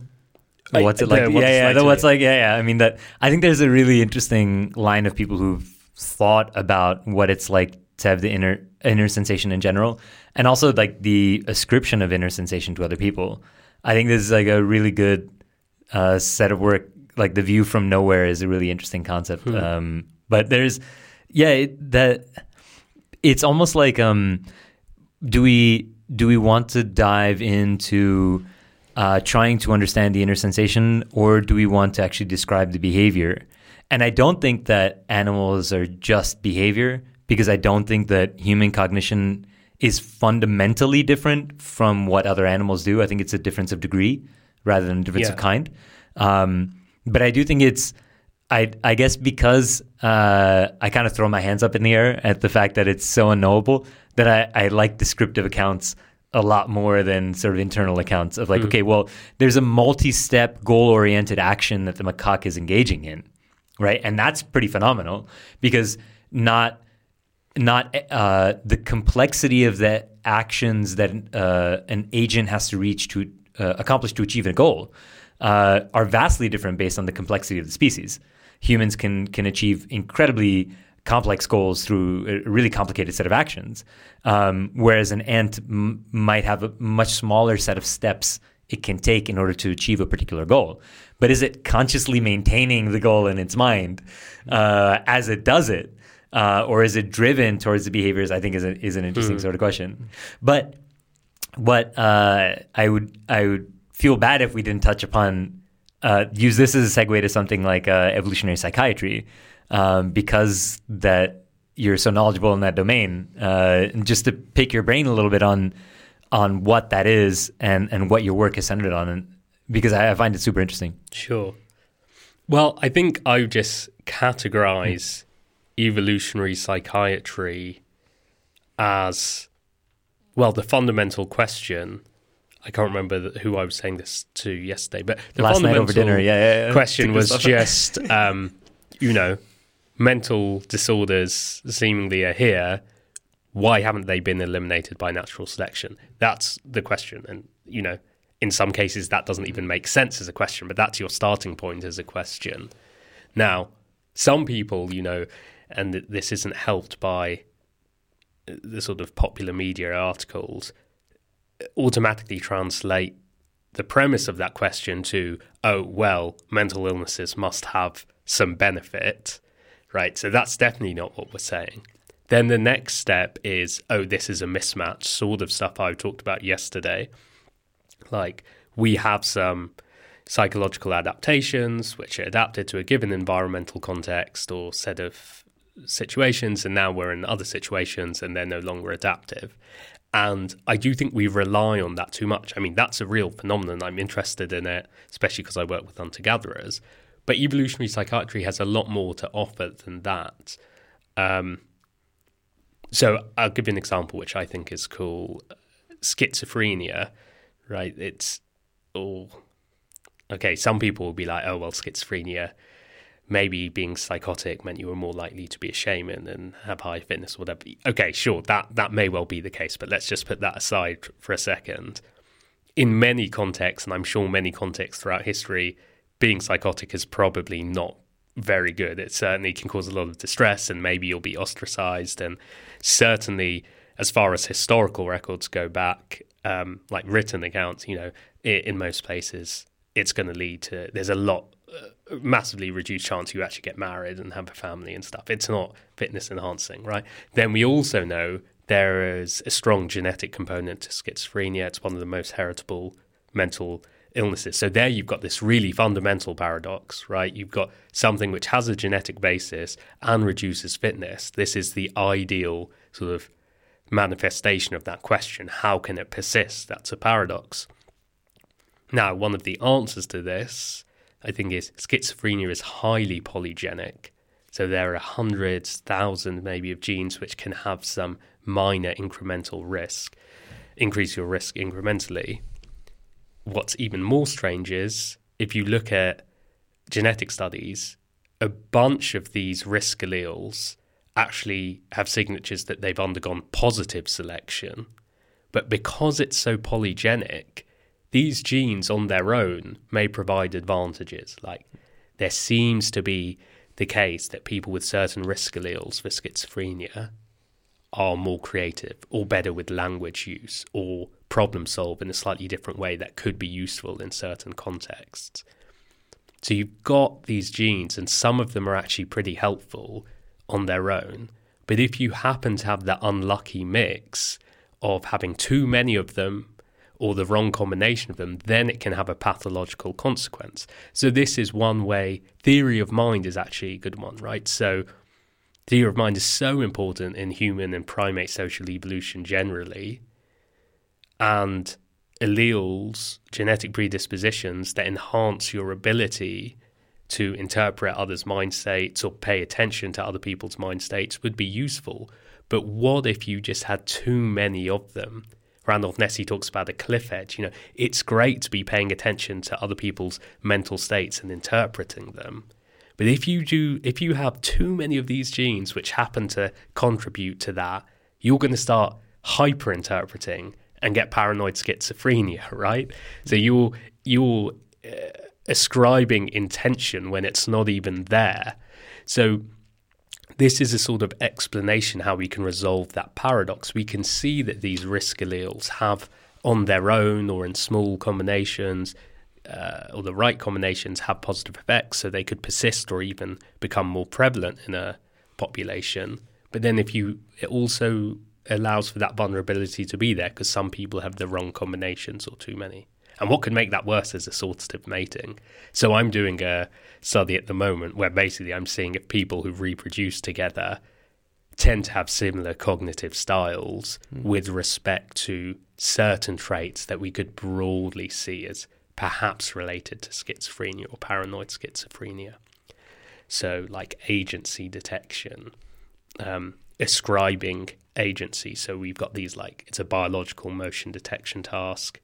I mean, you're in a cognitive science institute, you'll know all of it. Like they're moving dots, and then sometimes there's a human figure actually embedded, sometimes they're not, and you see whether they ascribe the human figure or not, or whether they make false positive or false negative errors. Auditory tasks where it's white noise, and sometimes we embed voices and we see whether they hear the voices. Emotion recognition tasks, do they not only correctly ascribe emotions, but how likely are they to falsely ascribe threat? And again, all of these things can be useful, and sometimes making some false positive errors can be useful. being more creative can be useful. But if your parents both have loads of these alleles and you're sort of inheriting dispositions towards always ascribing agency or always ascribing intention or having way too much threat detection, then maybe that can become pathological. So yes, I've rambled on a bit. No, that's amazing. It's super interesting. Yeah, it's super interesting. And we're running out of time, so I'm going to ask you for two more things. One is I'm going to give a rough paraphrasing of something you said yesterday, which I think is really important, and then you correct that. And then I'm going to ask you to speak about one more thing. But one is that you're working on maladaptivity, and I love how you started the talk yesterday, which was you work on maladaptivity, and that's a really important thing to study. But also, it's really important not to turn everything into maladaptivity. Yeah. So you really have to have an understanding of like, yeah, we're doing certain things that we haven't evolved well to deal with. But that's also not an explanation of everything human beings do and also everything human beings suffer through. So you can correct that. And then one thing I also want you to lead into, and then we'll have to cut it off, is you're doing some amazing work with motherhood and NHS, just in terms of how people perceive motherhood and the alloparenting styles and how important it is to put parenting in the context of how humans began socializing and began parenting, probably. So yeah, please. Just the ending note from my side as well. Just, it starts to stress me out how mismatch is used as a joker card. Exactly. That's the thing. Okay, is a mismatch again. So So I think I touched on that a moment ago when talking about evolutionary psychiatry. The first misinterpretation is, we're saying all mental disorders are adaptive. And then the next thing is, yes, I do think mismatch sometimes occur, but it's just become like, everything's mismatch, and it's the default. It's become a null hypothesis. Like, if we don't know what it is, it's a mismatch. Yes. And that's really tiresome. And actually some of the things I discussed yesterday, if I really were to go into it, I wouldn't even call that evolutionary mismatch. That term, I'm writing a paper on many different things which people call evolutionary mismatch and maybe haven't even unpacked that they're talking about different things. But yes, I think there's such an over-reliance on mismatch, and then the degree to which that's entered public discourse is just insane. And when mismatch explanations are given, not only do we over-rely on them, they're predicated on assumptions about the type of lifestyles we are adapted to that are completely at odds with genetic, archaeological, and anthropological evidence of how we reconstruct past environments. So, they're often based around ideas of really extreme dominance hierarchies or really extreme polygamy or polygyny, sexual selection, patriarchy, all of these things that are completely at odds with what we think is the case of how ancestral societies lived. Of course, there was so much variation, but it certainly doesn't fit the normative model. So that's also frustrating. But I'm with you on that.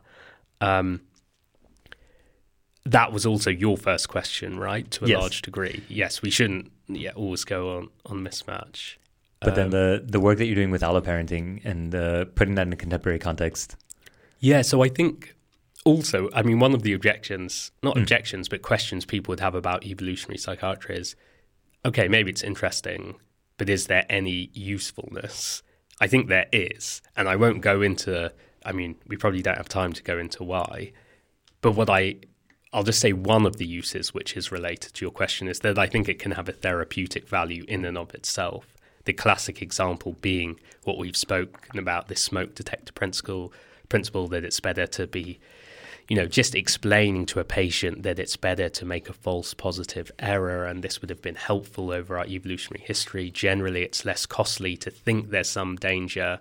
You wouldn't design a smoke alarm to be an optimist. You design it to be paranoid. And that reframing seems to offer therapeutic value.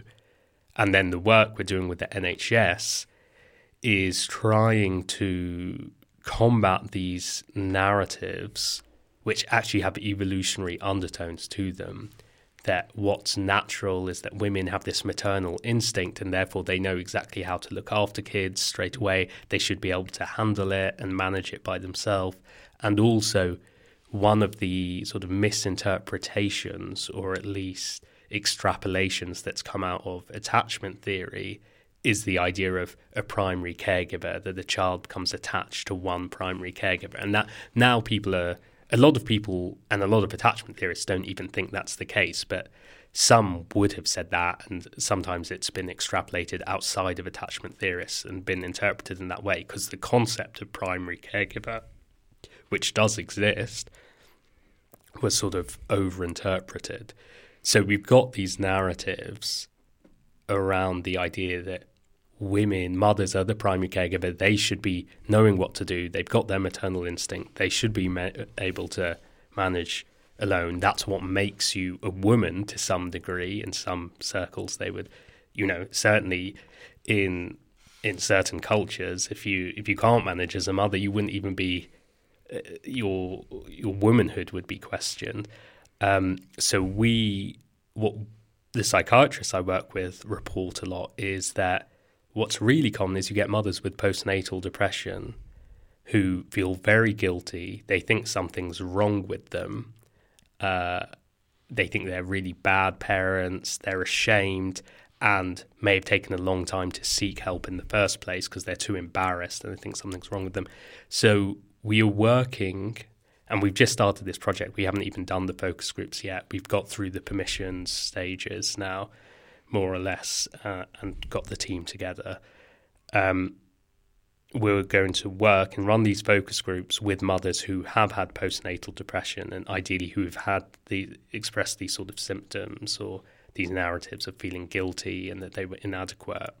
And we're going to show them some of the research, both the theoretical work on how important collaboration in child rearing has been in our evolutionary history, how much, just some of the data on how many people are involved in caregiving, some ethnographic examples and pictures, and work with them to work out what information do they think would be useful and help combat those narratives for women who are feeling guilty or ashamed or too embarrassed to seek help or like something's wrong with them, and build a sort of information sheet or leaflet or pamphlet which we can then give to either new mothers or mothers who are going to this NHS Trust, to the perinatal psychiatry team. And then eventually we test whether there are any therapeutic benefits to this. And we'll see how it goes. That's amazing. Cool. I love that you're able to take the research and also apply it. I think that's sort of the holy grail of academic work. So I really appreciate that you're doing that. Cheers. Thanks.